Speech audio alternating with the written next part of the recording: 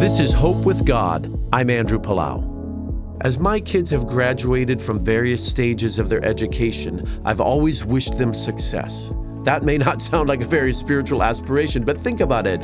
There are really only three choices: success, mediocrity, or failure. If I have to pick from those three, I'll take success every time, but God's version, not society's. In our culture, success is usually equated with achievement and accomplishment, but true success has to do with pleasing God and being a faithful disciple of Jesus Christ. Ephesians 2:10 teaches us, "For we are God's handiwork, created in Christ Jesus to do good works, which God prepared in advance for us to do." If we seek God's will, we will find success and true fulfillment in accomplishing what God wants.